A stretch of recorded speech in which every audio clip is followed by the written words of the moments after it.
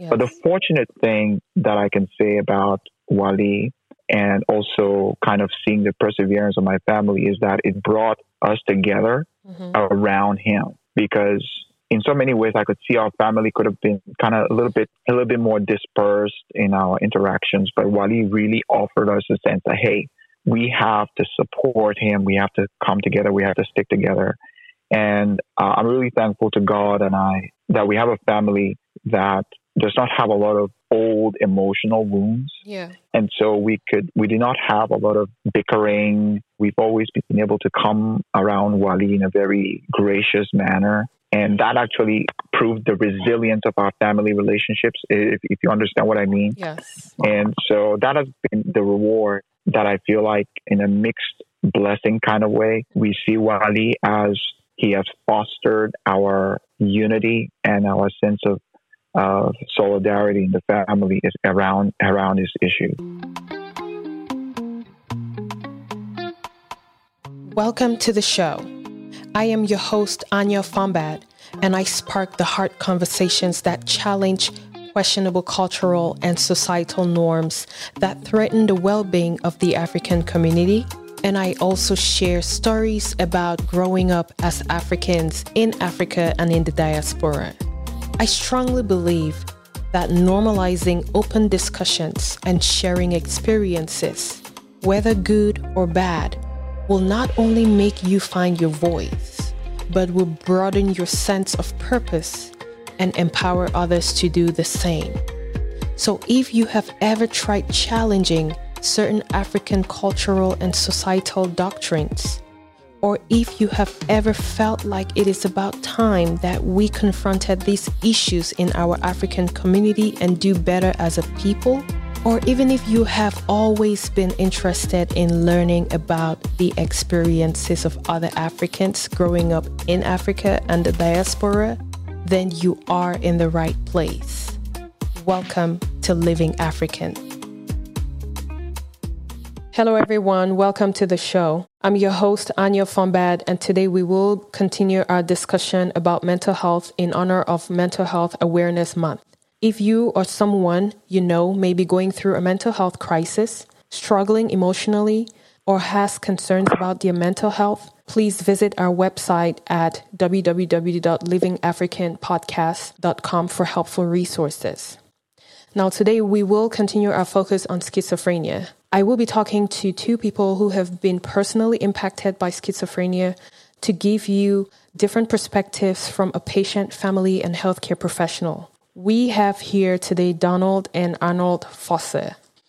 Donald is an aspiring gospel artist who has a 16-year history with schizophrenia and is currently stable from the therapy he is taking. He strongly desires to educate the world about this disease and to lift off the stigma that goes with it. As a young man aspiring to be a professional communicator in the business world, he thinks schizophrenia is not an obstacle to his dreams, and in all these things, the sky is his limit. So I want to welcome Donald and Arnold Fosse here to the show. Welcome, guys. Oh, thank you so much. Yeah, thank you very much, Anu. Welcome. Yeah. Thank you guys for coming.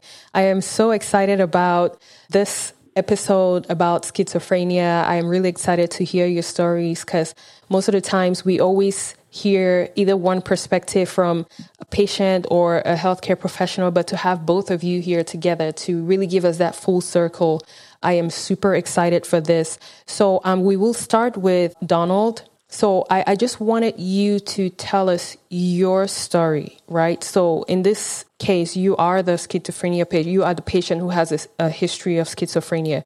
If you could just tell us your story, I will really be glad.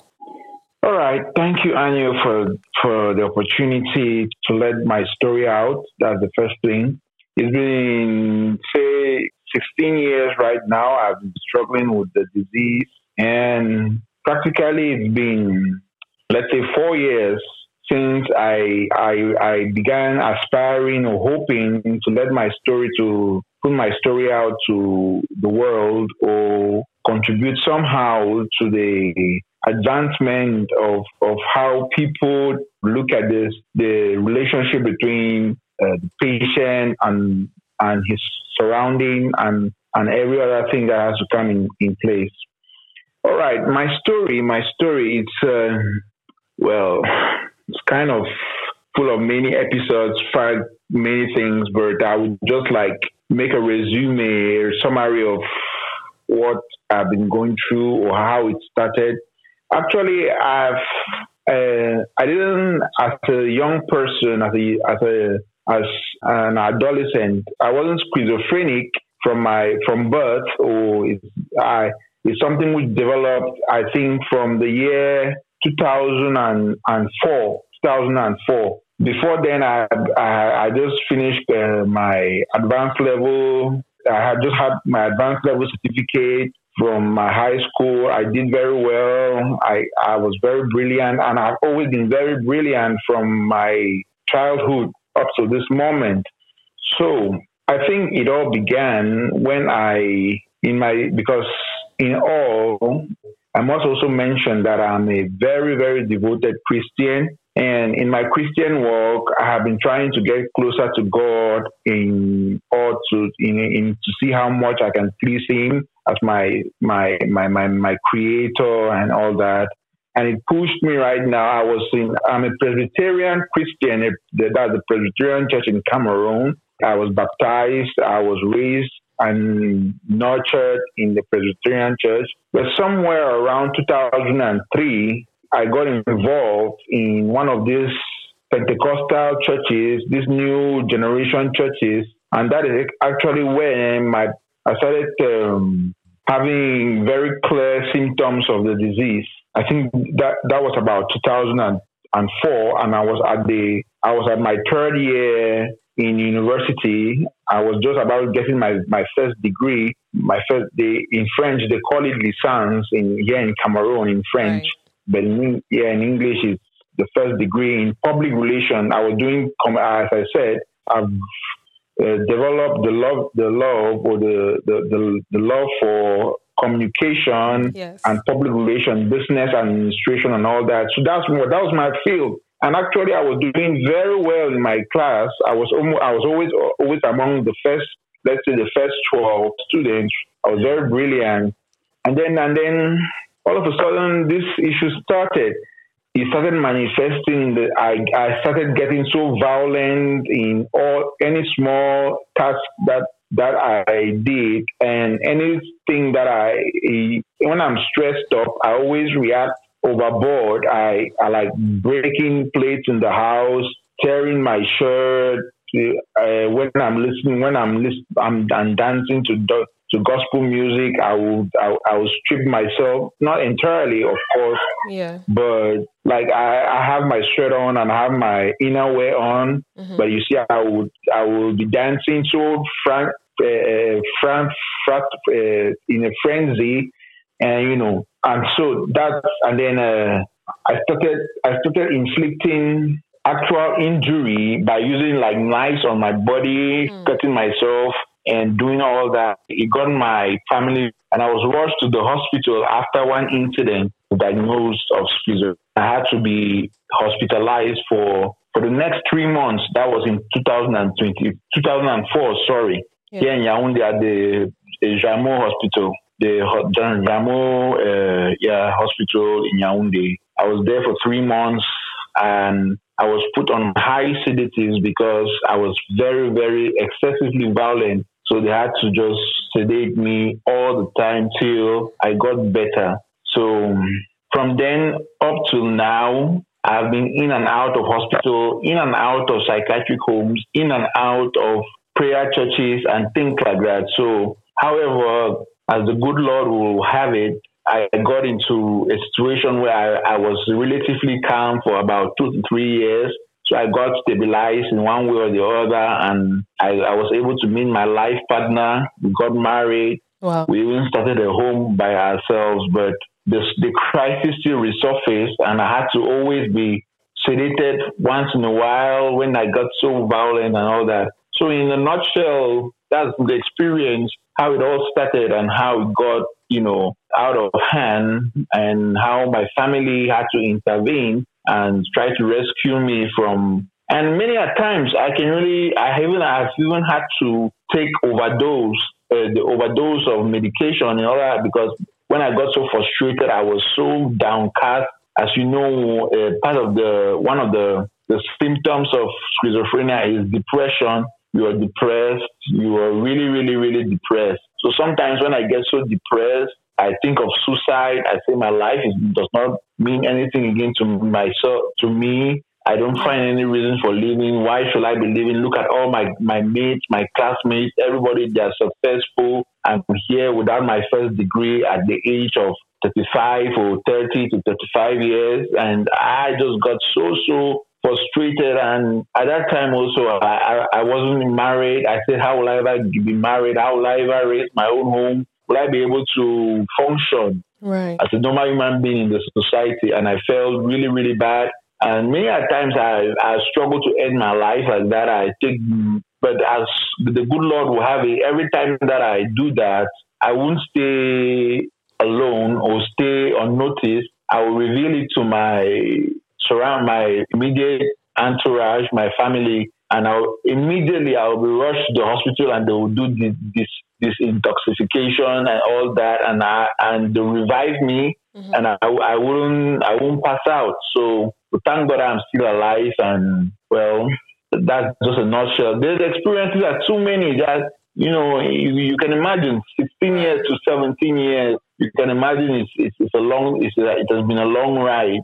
Are they like maybe one or two experiences that were very impactful to you that you can account for, like that you really want to share with people to really understand the intensity of schizophrenia? Yeah, thank you for that question. It's two incidents that I'll mention that really, really impacted me and really put scars in my heart, in my mind, and up to now, I still find it very difficult to live out of it. Firstly, it was my visit, or visit is cordial, but that's not, but my going into a herbal home, not herbal home, because when we look at it from now, when I now examine it at this time in my life, I discovered that it was just a charlatan native doctor, whom my mom and my siblings were being advised to take me to. So this was in Bamenda, in Mancon village. They call it Tamafe. So it was a traditional practitioner or a native doctor where I was taken to his concession, and I was being incarcerated there for about a month and a half, and I was severely tortured. I was put in chains. I was constantly being beaten until at one point I even bled from my nose. I was put in chains. Because at that time I couldn't imagine. I don't know. I was asking myself, why are you treating me like this? I don't have any problem. Why are you people, doing this to me? So I got very, very agitated. I will break things, I was violent. So that's one. And the second experience I had was in another herbal home. Actually, this one was in Babongo. Babongo is a subdivision. It's a subdivision in the northwest region of Cameroon. That's in they call it in the Dub region. Babongo is something like it's a small village. So there's this herbal center, psychiatric home where I was being put into. I mean, I don't know if you ever understand, but living everybody around you is a mental patient. There's nobody you see who is normal. I mean, you cannot live in that kind of. And if you, as a person, you know yourself, you know who you are, and you find yourself in the midst of mental patients. Everybody doing his own wacko thing or wacko. Everybody is kind of like crazy around you. It's very funny, but it's not that funny. So I was there for 5 good months. 5 good months I was in that place. There were professional doctors who always came in once in a while to see the patients, and I was every month, their visit to the psychiatric home was every month. Mm-hmm. So every month when they come in, they will examine all the patients, and then they will discharge those who they think are getting well and can go home and continue their treatment at home. But unfortunately for me, every time that this medical specialist came along, I was never discharged for the next five months. I was always being just examined and left in my room. I wasn't discharged for 5 months. So I was 5 months among crazy people. Everybody, anyway. I'm somebody whom I love humor. I'm very humorous in my life. So it wasn't really hard on me there, because it just gave me some laughs to see how mental people behave. Everybody is talking his own thing, going his own wacko way. So up to now, I still have fond memories of my friends. I'll call them now in quotes, my friends who were all patients. They were all patients of the psychiatric home. Everybody had his own unique problem. Yeah. So I had a very bad time there. I was also, like in my first experience in the native doctor's home at Tamale, I was beaten, chained. Many times my legs were swollen. It was not very pleasant. So those are the two experiences I could really get that remind me. Yeah, I'm so sorry you had to go through those experiences, and this just goes to highlight the need for better mental health services, especially in Africa, or at least in our African communities. And I just wanted to make this clear that no family, especially in the African community, I mean, we have a very strong sense of family, and no family will willfully send away their family member, to be tortured. That's definitely not the case. I mean, I actually have a brother who has a pre-existing condition. He has a seizure disorder, and that was something way back in the 90s where not many people were familiar with it, especially when everybody else in the family was normal. Like everybody, we had all kinds of input, the community. I mean, people are innocently trying to help. Yeah, the family is desperate to help, so it's like at that time of confusion, every input from anybody else, like someone would tell you, hey, I know this person who can help, or I know this person who offers services. So in that time of desperation, it's like you would do anything and everything to help your family member to be better. So I just wanted to clarify that in case anyone was thinking otherwise. Like there's no reason for any family member, especially considering I know Walee's family, and we went to school together. We all went to school together, even though Walee was, you were ahead of me, but it's such a wonderful family. And in that time of desperation, which I can actually relate to coming from my own experience with my brother, we went to all prayer homes. We did almost everything to help my brother out, but it did not work. So that just also highlights the fact that we actually need a more advanced and a better means of providing mental health services in our African communities, especially in Africa, because those might have been the only options to provide these services. And we can obviously see that those options were not optimal at all. Again, I'm really sorry to hear about that, but I just wanted to go, like, how has this affected you and your family personally? I believe Arnold can also jump in, to contribute to this question. The final result or how it affected me was that it just kept me depressed. It just kept me constantly depressed, constantly frustrated. I'm somebody, I've always been very, very creative, very, very, full of talents, of God's grace and everything. But I couldn't imagine my life being turned out into this nightmare that wasn't ending. So it just put me in depression. I was so depressed. I withdrew myself for all those whiles. I did not involve myself in any public activity. I just withdrew myself from the world it's only now, a little bit 2 or 3 years ago, that I started opening up myself to the world. But for all those years, I was just withdrawn. I just felt depressed. I totally heartbroken. and discouraged about life, discouraged about everything because I could see all my dreams being shattered to the ground, and it was just something very tragic for me and many people don't understand what was happening. That's the most important. That's the funniest thing about it. So I wasn't being understood. Even my immediate family, they didn't understand what I was going through. They may have loved to, they may have been trying to help me, but I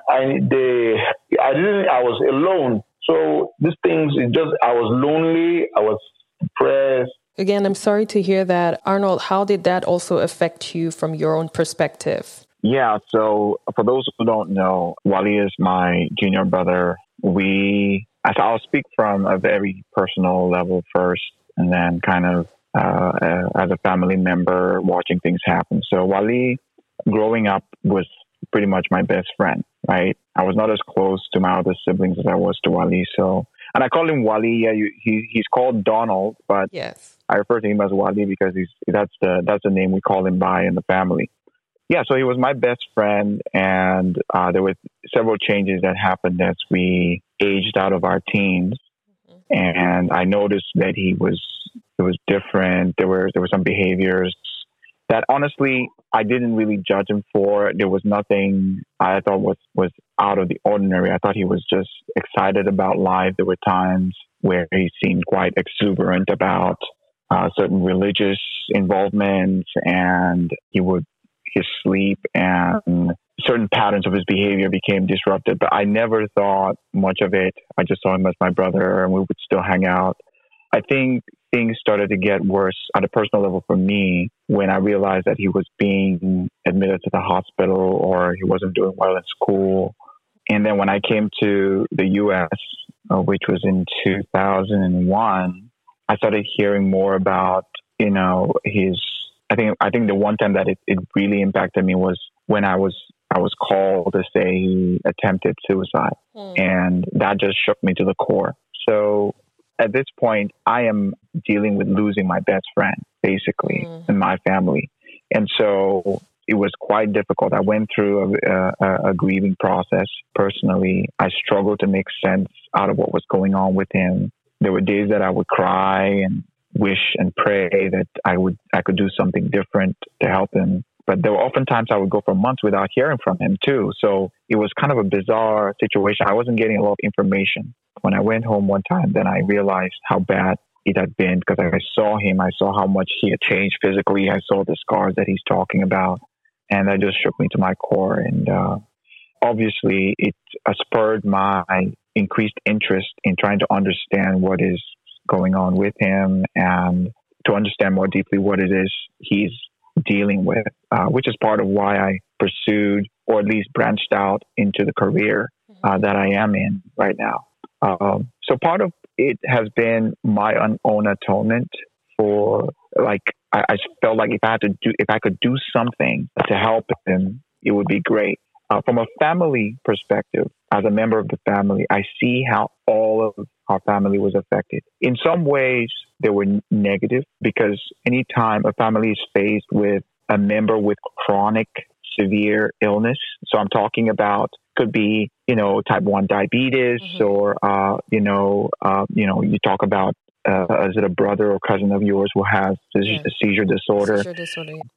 And you can tell that the weight is on the family because everyone is worried. The parents are worried. There are emotional and psychological tolls that are being paid because everyone is at an increased level of stress. Stress just kind of plays into our own defenses, and we want to, arguments break out and things like that. And, people, argue about whether it's money or decisions that are being made for treatment and things like that. Yes. But the fortunate thing that I can say about Wally and also kind of seeing the perseverance of my family is that it brought us together around him, because in so many ways I could see our family could have been kind of a little bit more dispersed in our interactions. But Wally really offered us a sense that, hey, we have to support him. We have to come together. We have to stick together. And I'm really thankful to God and that we have a family that does not have a lot of old emotional wounds. Yeah. And so we did not have a lot of bickering. We've always been able to come around Wally in a very gracious manner. And that actually proved the resilience of our family relationships, if you understand what I mean. Yes. And so that has been the reward that I feel like, in a mixed blessing kind of way, we see Wally as he has fostered our unity and our sense of solidarity in the family is around his issues. Right. That's a really good way to put it. Right. And I mean, I know you mentioned, that kind of influenced your choice, to pursue your career. So I just wanted, I know you had mentioned that, this whole experience influenced your career choice. And I just wanted you to give the listeners a little bit of, your background, like about yourself, just a brief background about yourself. So thank you. So I currently work as a nurse practitioner. It's pretty much a registered nurse who went into a little bit more school, got a master's degree, and I specialize in treating mental illness. So I have been doing that for going on 7 years. Prior to that, I worked in the emergency department as an emergency nurse for about 3-4 years. During that time is when I started to see patients come into the department who were very similar to what I had observed with Wally. And it just kind of like, I kind of just had kind of an epiphany, like this is not just one thing. This is something that is going on. And I remember even reading about it in school, in nursing school. And so when I saw the number of people that I started actually attending to these patients almost like I was attending to Wally. It was almost like like I said, this act of atonement for the things that I couldn't do. But then I realized some of these patients would return to the emergency department repeatedly, and they had a variety of problems, right? But I decided, if I could learn more about what's going on, so I decided to go back to school, and so I currently work now for the county of Santa Clara in California, and I have a private practice on the side. Awesome. Thank you so much. That's very, very impressive, like turning your experiences into something beautiful and also using that to help other people who are going through a similar experience. Now, I know that, in our African community, and I mean, as someone who grew up in Africa, Cameroon specifically, we really did not know anything about schizophrenia. So, and I believe a lot of people still don't know anything about schizophrenia. So when you see most of the people that were always on the streets, homeless or looking a little bit shabby, we call those people crazy people, right? We call them mad people. Right. I remember growing up, even like my cousins and I, when we see those kind of people on the streets, we just start running because we always had this impression that they were very aggressive and they're just going to start following you and chasing you around and stuff like that. So, which is an extremely ignorant way to think, by the way, because these people, we thought they deserved it, right? We thought they must have done something bad or something crazy to end up that way. It was an inside job, or they gave their lives away and now they're going crazy, and also the African movies that we actually watched way back then did not help the situation, because most of the people in these movies who were crazy on the street either did something. So we always had that impression that these are not necessarily patients, but they did something to deserve that. And Wally, Donald, I really know that I would imagine that you must have gone through a whole lot of opinions from the community or even maltreatments from the community while you were at basically your lowest point, during your episodes.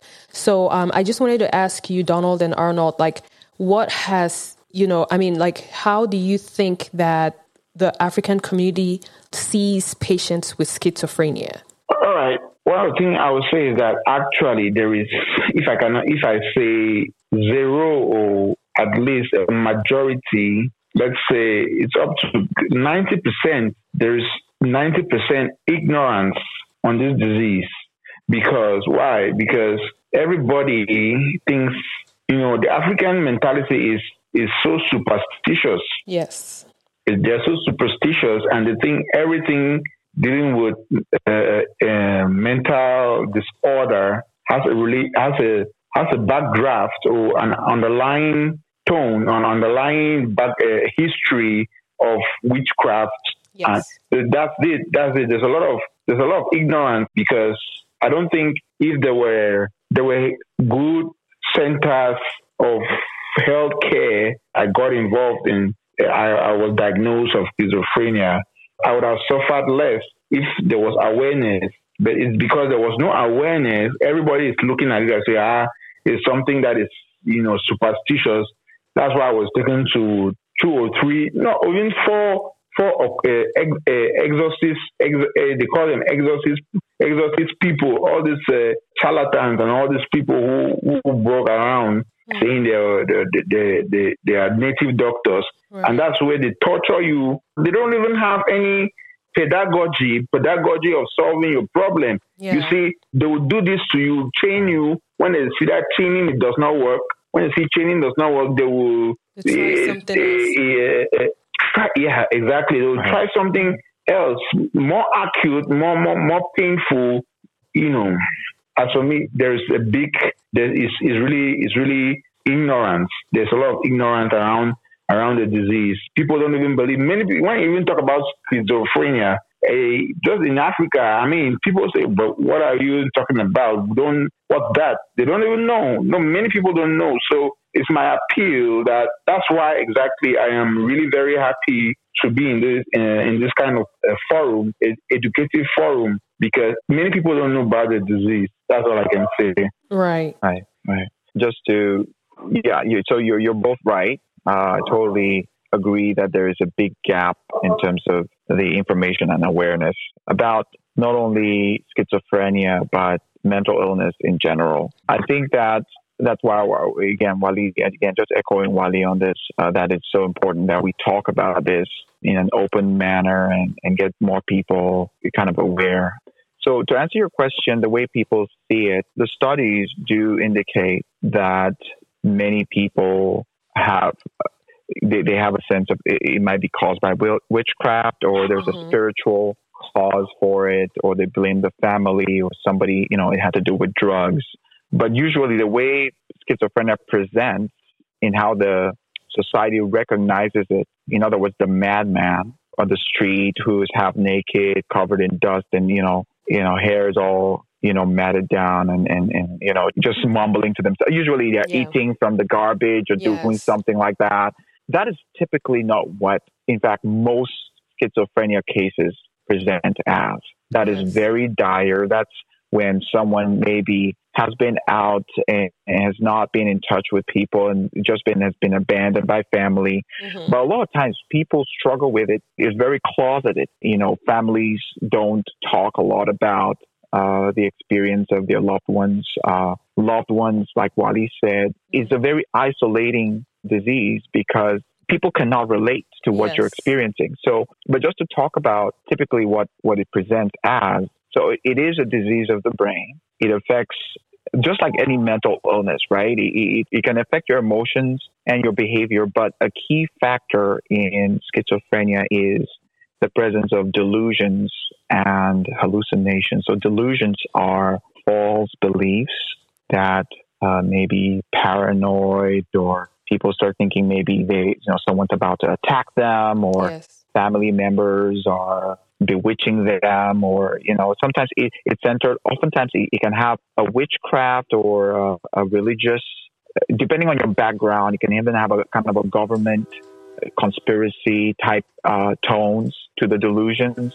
Sometimes it might be about certain specific members of the family targeting you, things like that. Mm-hmm. And on face value, those may not come off as bad or odd, right? Because we sometimes have those, but when we have more of it, for one individual, it becomes a problem. Mm-hmm. Some of the delusions could also be, being grandiose, feeling like some people say they're God or they're Jesus or they're the incarnate. Things like that. They have extra powers and things like that. Mm-hmm. But again, delusions are false beliefs. And then you also have hallucinations. And hallucinations are sensory experiences that appear real to the individual but are not. Mm-hmm. So it would have to be with things they see, things they hear. Sometimes it would be body sensations. And so you can see how a combination of these two, the delusions and the hallucinations, and also sometimes a breakdown in processing information or expressing information. Mm-hmm. So they may have a breakdown in their language, and they may talk, and it seems like it's disorderly, or their ideas don't run one into the other. It's not coherent. And so you can see how this mixture of symptoms can create this picture of quote unquote crazy, right? Which is something that we've come to stigmatize, but which is just a symptom of a disease that is very, very diagnosable. It's not bizarre in any ways. Then you also have panic attacks. Panic. You just panic out of every, the way a small thing just causes you to panic.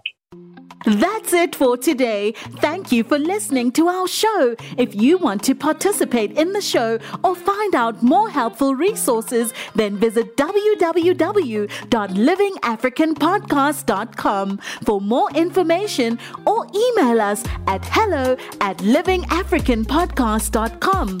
Also, don't forget to connect with us on all social media platforms at Living African Podcast. You can also connect with Anyo directly on Facebook or Instagram at Anyo Fombard. Thanks again for listening, and let's not forget to be more understanding and nicer to one another.